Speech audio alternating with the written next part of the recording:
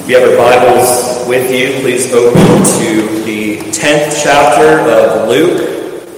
We'll be looking at verses 25 through 37. Again, Luke chapter 10, verses 25 through 37. So we're going to look today at the parable of the Good Samaritan. This is one of the few accounts that's only found in Luke's Gospel. And just by way of kind of context, orienting you to the Gospel of Luke and why this is such a prevalent passage, Luke typically in his Gospel focuses on the outcasts of society, the downtrodden, those who are sick and ill. And so it's no wonder that he adds this as part of Jesus' parable in Luke's greater context of demonstrating that God's love is not just for a particular group, but it's for all people without distinction. And so again, Luke chapter 10, 25 through 37, let me pray and we will read God's word together. Heavenly Father, your word is good. Your word is truth. It is a lamp among our path that we walk. Though we walk in darkness, it shines and leads us to everlasting life. Lord, now give us eyes to see, ears to hear, and a heart to humbly obey your gospel. Awake our spirits. We ask this in Jesus' name. Amen. Again, Luke chapter 10, verses 25 through 37. Hear now the words of the one and only living and true God. And behold, a lawyer stood up to put him, that is Jesus, to the test, saying, Teacher, what shall I do to inherit eternal life? He, that is Jesus, said to him, What is written in the law? How do you read it?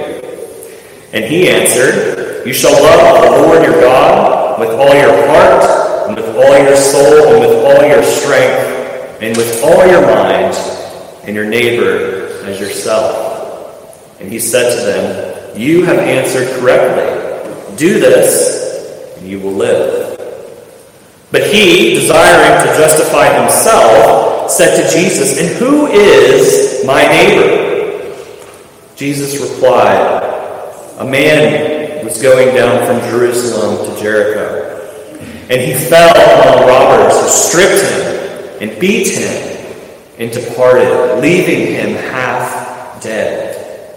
Now by chance a priest was going down that road, and when he saw him, he passed on the other side. So likewise a Levite, when he came to the place and saw him, passed by on the other side.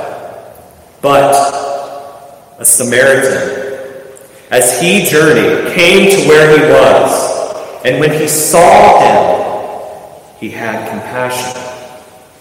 He went to him and bound up his wounds, pouring on oil and wine. Then he set him on his own animal and brought him to an inn and took care of him. And the next day he took out 2 denarii and gave them to the innkeeper, saying, Take care of him, and whatever more you spend, I will repay you when I come back.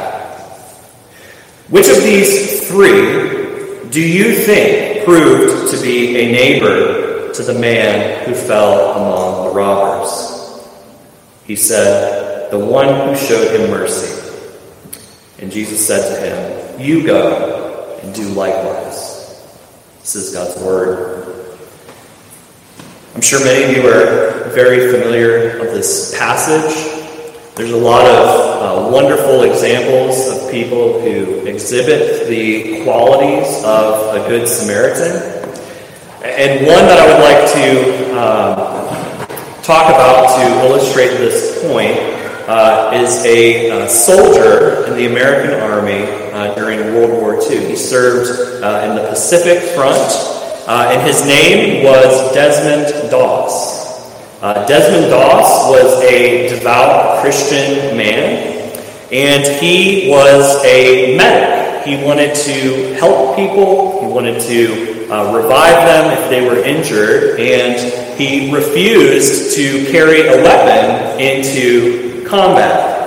Now, I'm not going to go into the details and the ethics of whether or not that's right, but what's important is he was convicted of loving his neighbor as himself. And so when he went to training in the army, he was ostracized, he was outcast by his fellow soldiers. At night, they would beat him, they would throw their boots at him, and on many occasions, they threatened to kill him. Now, this was a fellow soldier that they threatened to kill. They even went so far to say that if he was left on the battlefield, they wouldn't go to help him because of his convictions. Now, he was even almost discharged from the military by his commanding officers for his conviction. But he was a godly man. He knew the Scriptures, he loved the Scriptures, and he loved his neighbor as himself. One of the most famous events occurred in April 29 of 1945. Desmond Doss's unit went to Okinawa, and they were to take this ridge, which was known as Hacksaw Ridge. So they had to climb up with nets and ropes to get to the top. When they got there, they came under severe enemy gunfire, mortars, artillery barrages, everything. And so many of Desmond Doss's fellow service members suffered injuries throughout this 3 weeks atop this hill. Now, Desmond Doss himself, as a medic, as a Christian man, as one who loved his brothers in arms, even though they did not love him and would have left him for dead, over the course of these 3 weeks, saved about 75 men total, bringing them back to safety. And he himself was critically injured during this running back and forth behind enemy lines, going through Japanese tunnel systems just to save his brothers in arms. And he was eventually awarded the highest medal you can be given in the military, which is the Medal of Honor. And what's interesting is he didn't boast in himself. When he received this is what he said. He said, "I feel I received the Congressional Medal of Honor because I kept the golden rule that we read in Matthew 7:12. All things whatsoever you would do to men, so also you should do to them." Desmond Doss knew who his neighbor was.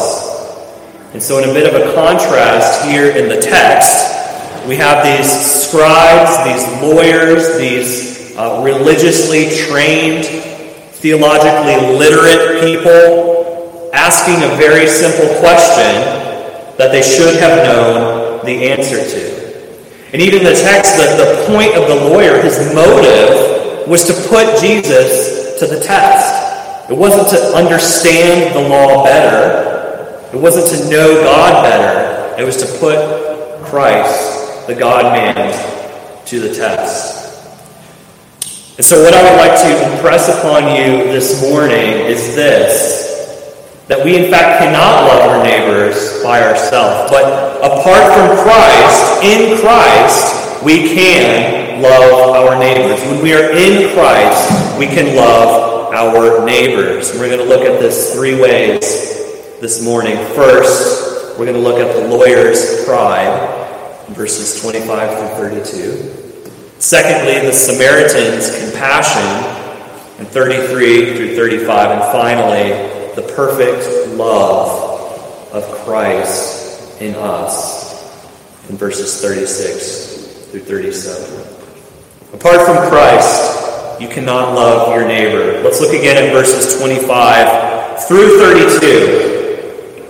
This lawyer stands up to put Jesus to the test, saying, "Teacher, what shall I do to inherit eternal life?"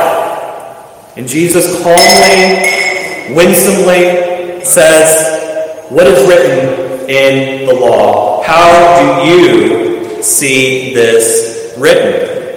Now, this is very typical of the religious leaders during Jesus' ministry. They would often delimit the law, drop it down to a manly standard to achieve, and they also tried to put Jesus to this test, this great rabbi, this teacher, by asking him a simple question: what should I do in my own job, my own works, to inherit eternal life? Now, we have this lawyer, and we're not really given much understanding in the text of who he is and what they did. So the lawyers back then were professionally trained teachers, and they expounded upon the Mosaic law. They had a lot of traditions incorporated into the Mosaic law, but all of their life, everything that they did, was governed by the law of Moses, both written and oral traditions that were passed down. And these lawyers would also wear what is known as a phylactery. It's this tiny little box about the size of a walnut that they would wear, and they would have the law of God written inside of there, and they would fasten it to their forehead or to their wrist. So you can imagine this lawyer with this phylactery coming up to Jesus with the law written on his head, quite literally, asking him about the law. Now listen to Jesus' response. We have the God-man. Jesus Christ is God, the Lord, the King of Kings. He simply says, "What is written in the law? How do you read it?" Jesus' answer is to turn to the Scriptures, to force this lawyer to turn to the Scriptures. And he answers correctly. Nothing in what he says is wrong. You shall indeed love the Lord your God with all your heart, soul, mind, strength, your entire being, and your neighbor as yourself. And Jesus even answers, "You've said that correctly. That is the right answer. Good job, lawyer. You have answered the right question. You know what you're talking about." And now comes the difficult part. That apart from the Spirit of God, we can't simply do something to inherit eternal life. It's odd that Jesus is saying this. It makes it seem at first glance that, perhaps I can inherit eternal life. Maybe I can, in fact, do this. Paul himself even writes in Galatians that if a law had been given that could give life, then righteousness would indeed be by the law. Meaning, if you could achieve the law, then you could inherit eternal life. It's quite simple. If you can do all the works, then you can inherit eternal life. But we know that we have erred, we have sinned, we have fallen short in thought, word, and deed daily. So it's impossible to inherit or work ourselves into eternal life. And Jesus tells him, just do this and you'll live. Do it and you will inherit eternal life. And then we're told here in the passage, this lawyer, this theologically trained student of the law, tries to justify himself in asking a very simple question. Who is my neighbor? Who's my neighbor?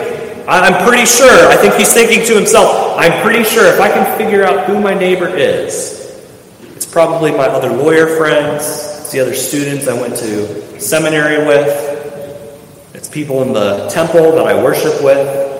I'm sure if those are my neighbors, I can easily love them as well. That's not who a neighbor is.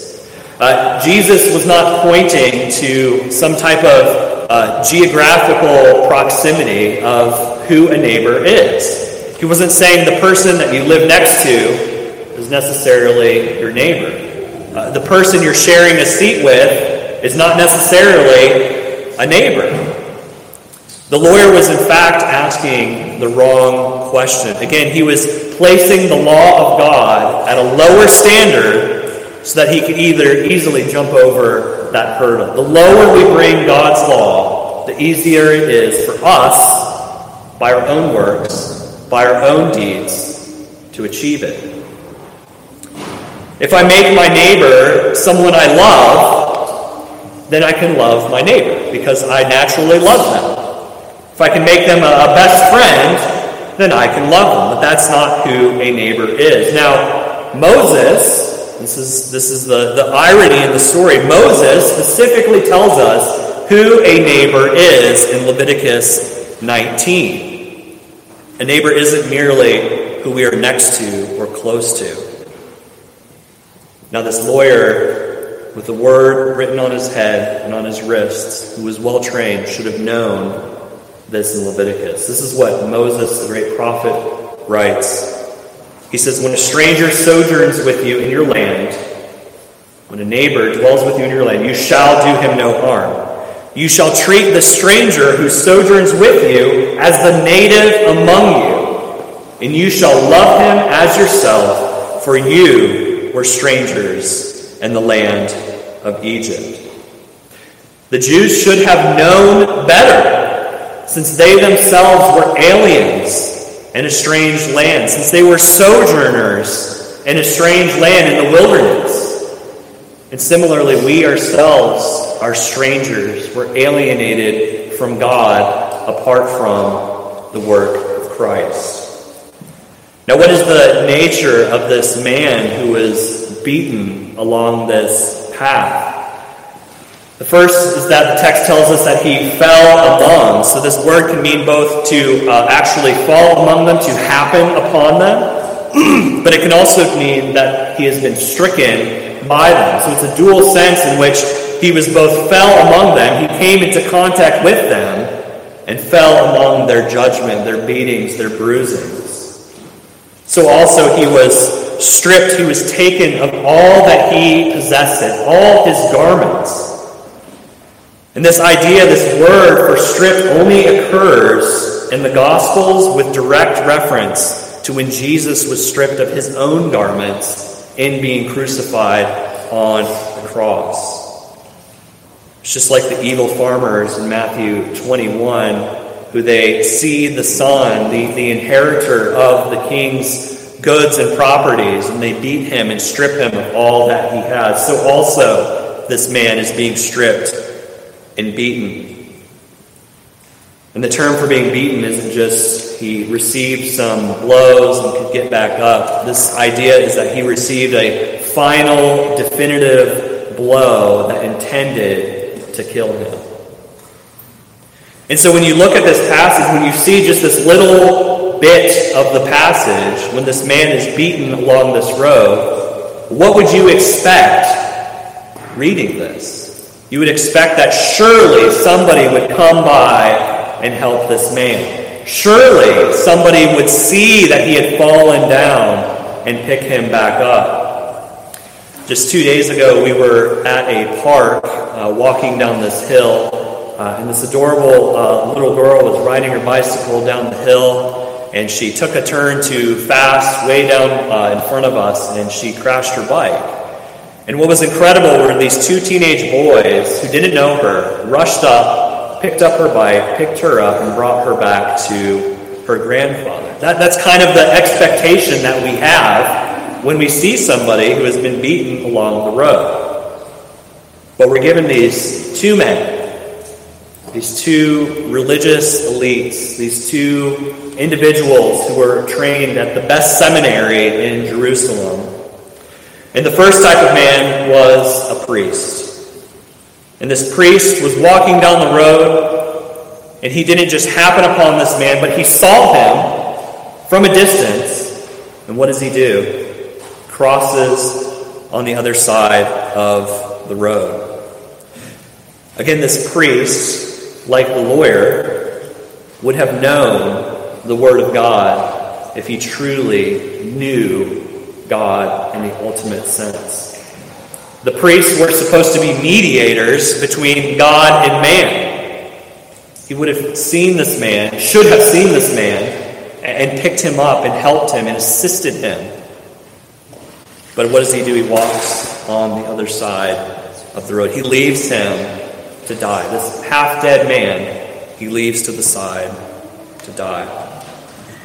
And we have a second man who walks down the road. A Levite, we're told.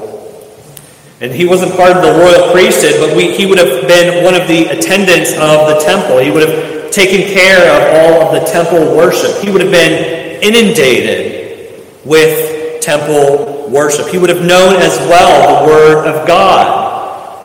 But what does he do? Does the same thing. Walks on the other side of the road. And if I can contextualize this just a bit for our own understanding, we're a bit removed from Levites and priests in Israel. But we could say that in this parable, an elder of the church walks down the road, sees a man beaten at the side, left for dead, and an elder who was given a particular office to support the church, to support the needy, walks on the other side of the road. So also a deacon, like the Levite, who provides mercy ministries for the people, sees the same man and walks on the other side of the road. It's not only their hearts, but it's our hearts too that need change. Again, apart from Christ, you cannot know God. You cannot love your neighbor as yourself. So I'd ask you, when you're walking around the downtown area of your city, or even here in Stuttgart, whichever major city you belong to, there are so many different types of people, from different nationalities, different backgrounds, different religious convictions. What do you see in that person? Do you see an image bearer of God? Or do you see someone who's different and doesn't act like you, and therefore doesn't deserve mercy, doesn't deserve compassion, doesn't deserve love? Jesus is telling us, here is the law. Do it, and you shall live. On the highest of high standards, do this. But apart from Christ, we cannot do it. Apart from God's Spirit, we are unable, we are incapable of doing God's law. Jesus also paints this picture in Matthew chapter 25, verse 33 through 46. I'm going to read it for you. I think it's very important regarding this text. He says, "And he, that is God, will place the sheep on his right, but the goats on his left. Then the king will say to those on his right, 'Come, you who are blessed by my Father, inherit the kingdom prepared for you from the foundation of the world. For I was hungry, and you gave me food. I was thirsty, and you gave me drink. I was a stranger, and you welcomed me. I was naked, and you clothed me. I was sick, and you visited me. I was in prison, and you came to me.' Then the righteous will answer him, saying, 'Lord, when did we see you hungry and feed you, or thirsty and give you drink? And when did we see you a stranger and welcome you? And when did we see you as a sick person or in prison and visit you?' And the king will answer, 'Truly, I say to you, as you did it to one of the least of these, my brothers, you did it to me.' Then he will say to those on the left, those like the Levites and the priests who walked on the other side of the road, 'Depart from me, you cursed, into the eternal fire prepared for the devil and his angels. For I was hungry, and you gave me no food. I was thirsty, you gave me no drink. I was a stranger, and you did not welcome me.'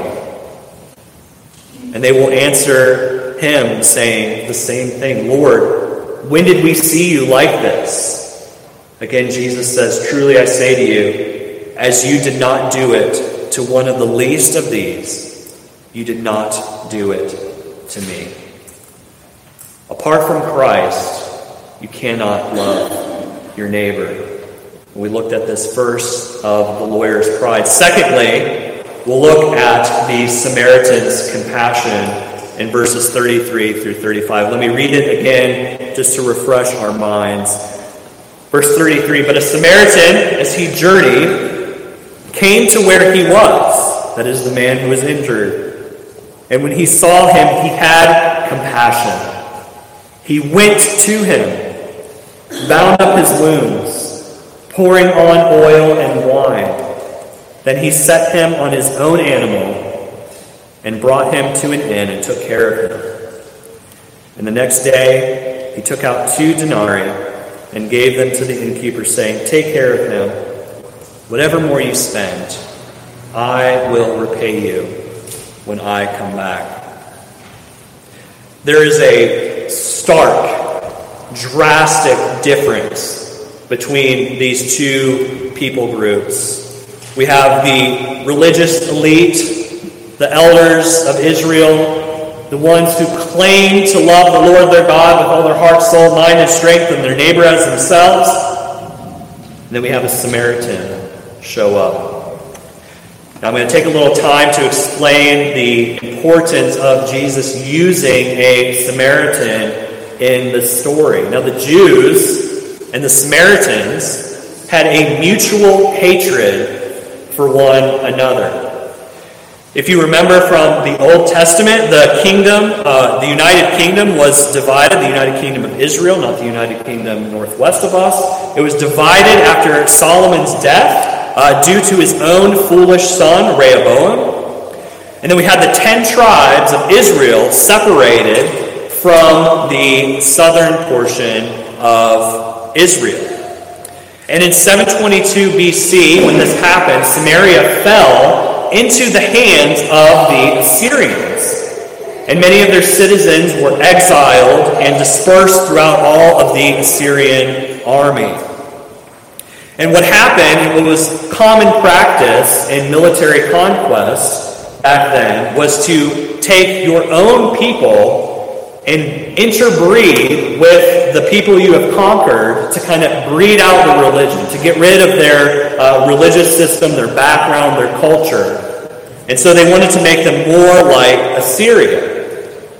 And so what happened, this intermarriage, which was forbidden in God's law, happened between the Samaritans and the Assyrians. And they became as rebels and half-breeds to the southern kingdom of Judea.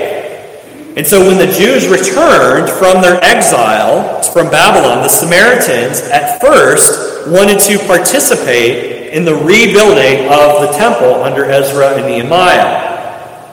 But their offer of assistance was rejected. And so what happened is the Samaritans tried to impede the building of the temple for Israel. And indeed, they actually built their own temple in the land of Samaria.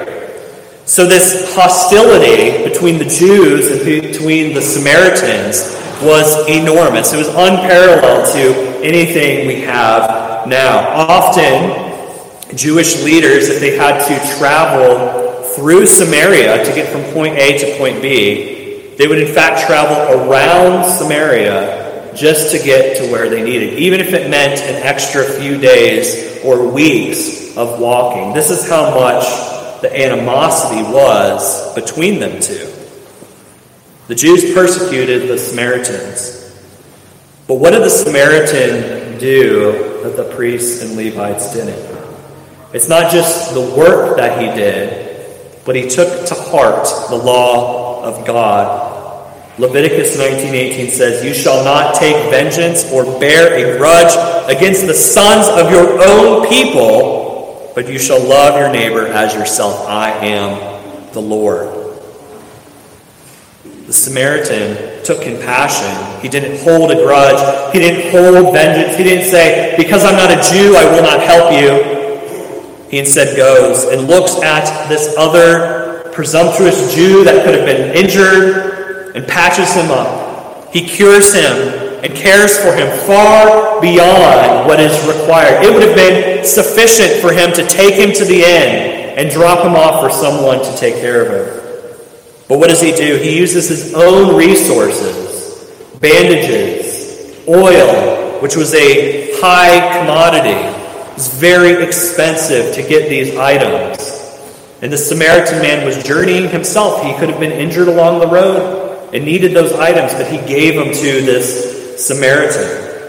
And he gave him wine as well to disinfect his wounds. He took genuine care of this enemy of his own. And he took him to the inn as well. And he paid 2 denarii, which is like 2 full days of your wages. 2 8-hour work shifts. 16 hours of your own work he gave. And oh, by the way, he didn't just give him that little bit. He said, whatever this man uses, when I come back, I will pay it in full. Charge it to my own account. This man needs love. He needs to be shown the love of God. Here is everything I have for this man. We see this heroism in Doss as well. He had limited resources himself. He didn't have all the bandages he needed to heal and patch up his friends. But he gave everything he had for them. He knew the law of God. It was written upon his own heart. He knew of the unfailing love of Christ and acted Christ-like. And even the Samaritan acted more like Jesus Christ, our King, than 2 of the most prominent Israel leaders. Again, if you love God, you will love your neighbor as yourself. Something the scribes, the priests, the Levites all lacked was not genuine knowledge, wasn't theological training, but it was a true love for God. They had plenty of means to help this man out. They were not poor priests or poor Levites. A portion was dedicated solely to them. They had all the means and more to provide for this man. Yet what do? Walked on the other side. And if we, brothers and sisters, are to be more like Christ, and we claim to love God like this lawyer claims to love God, then we will show genuine compassion for our neighbor. Genuine compassion for those who we may not get along with. Genuine compassion for those who we walk by the streets. Apart from Christ, you cannot love your neighbor. And thirdly, we're going to look at the perfect love of Christ for us.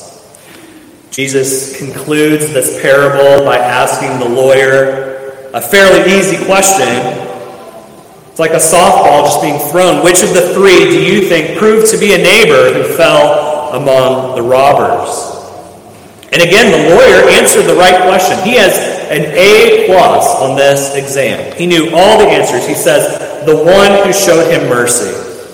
But here's the thing. Jesus typically gets at the heart of the issue. Jesus says, go and do this likewise. See, the lawyer really wasn't asking the right question. He asked, who is my neighbor? It's not the question he needed to ask. What he needed to ask was, how can I be a neighbor to these people? And often we ourselves aren't asking the right questions. We're not saying to ourselves, who should I be serving? But how should I be serving my brothers and sisters, other image bearers of God? Again, there's a bit of irony in our Good Shepherd's response. The lawyer thought that by perfect obedience he could achieve the law's demands. But up until this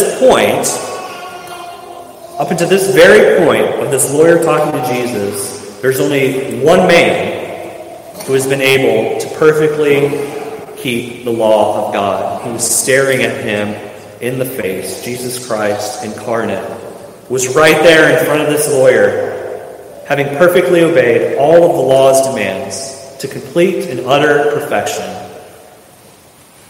It's no wonder why the disciples asked our Lord, "Who then can be saved?" Jesus tells us, with man, by your own works, it's impossible. It's not possible. But with God, with Christ, it is possible. Jesus gets at the heart of the issue. The law isn't just a checklist of things that we mark off throughout our lives and saying, I got that right. It's about the heart. It's about whether or not we truly and affectionately love our neighbor as ourselves. And apart from Christ, our heart is set toward sin and misery. Paul tells us that we are dead in our sins and our trespasses apart from Christ. Jesus himself tells us we cannot even see or perceive the kingdom of God apart from the Spirit of God. We must be granted or gifted God's Spirit to understand the law at its true and most pure sense. And it is only because Jesus Christ himself perfectly and obediently achieved all of the law's demands. What's ironic in this passage is that the Samaritan shows genuine love where we fail to show genuine love to our Savior. See, the Samaritan patched up the wounds of this beaten man, and our own sin beat our Savior. Samaritan went out of his way to heal this man.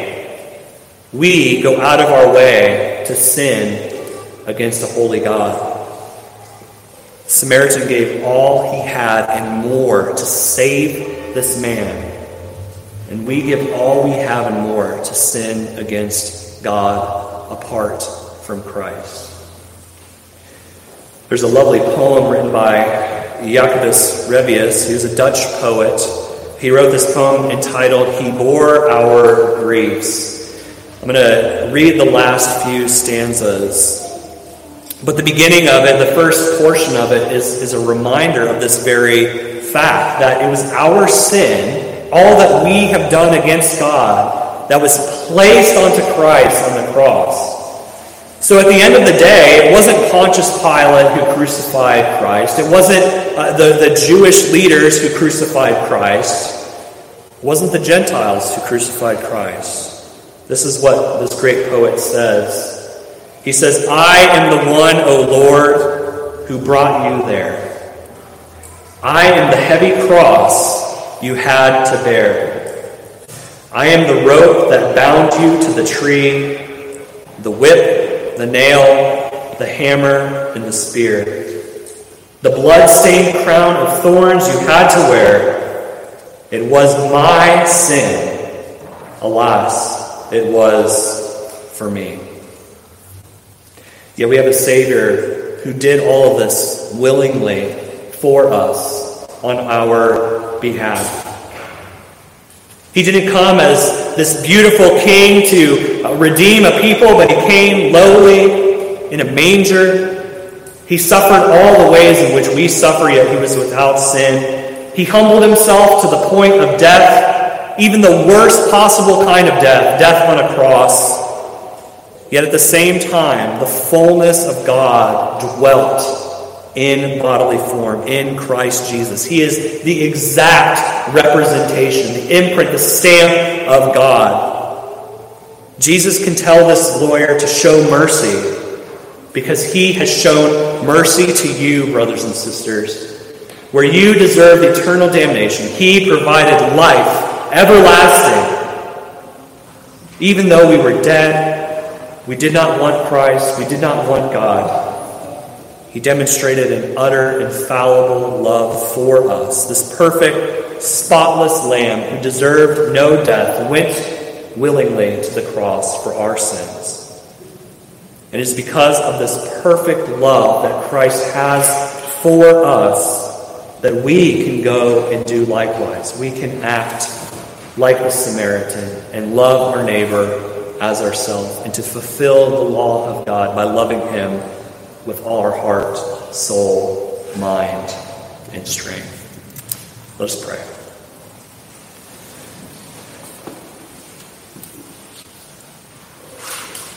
Lord, we confess that apart from Christ, we are nothing. Lord, we thank you for the love that Jesus has given to us and enabling us to love you, to love our neighbor as ourselves. Lord, alive in our hearts by your Spirit, help us to repent and believe, for there is no name other than the name of Christ by which we may be saved. Father, help us to live these truths. Help us to love our neighbors. Help us to see you, O Lord, and behold your glory. We ask all this in the mighty name of Jesus. Amen.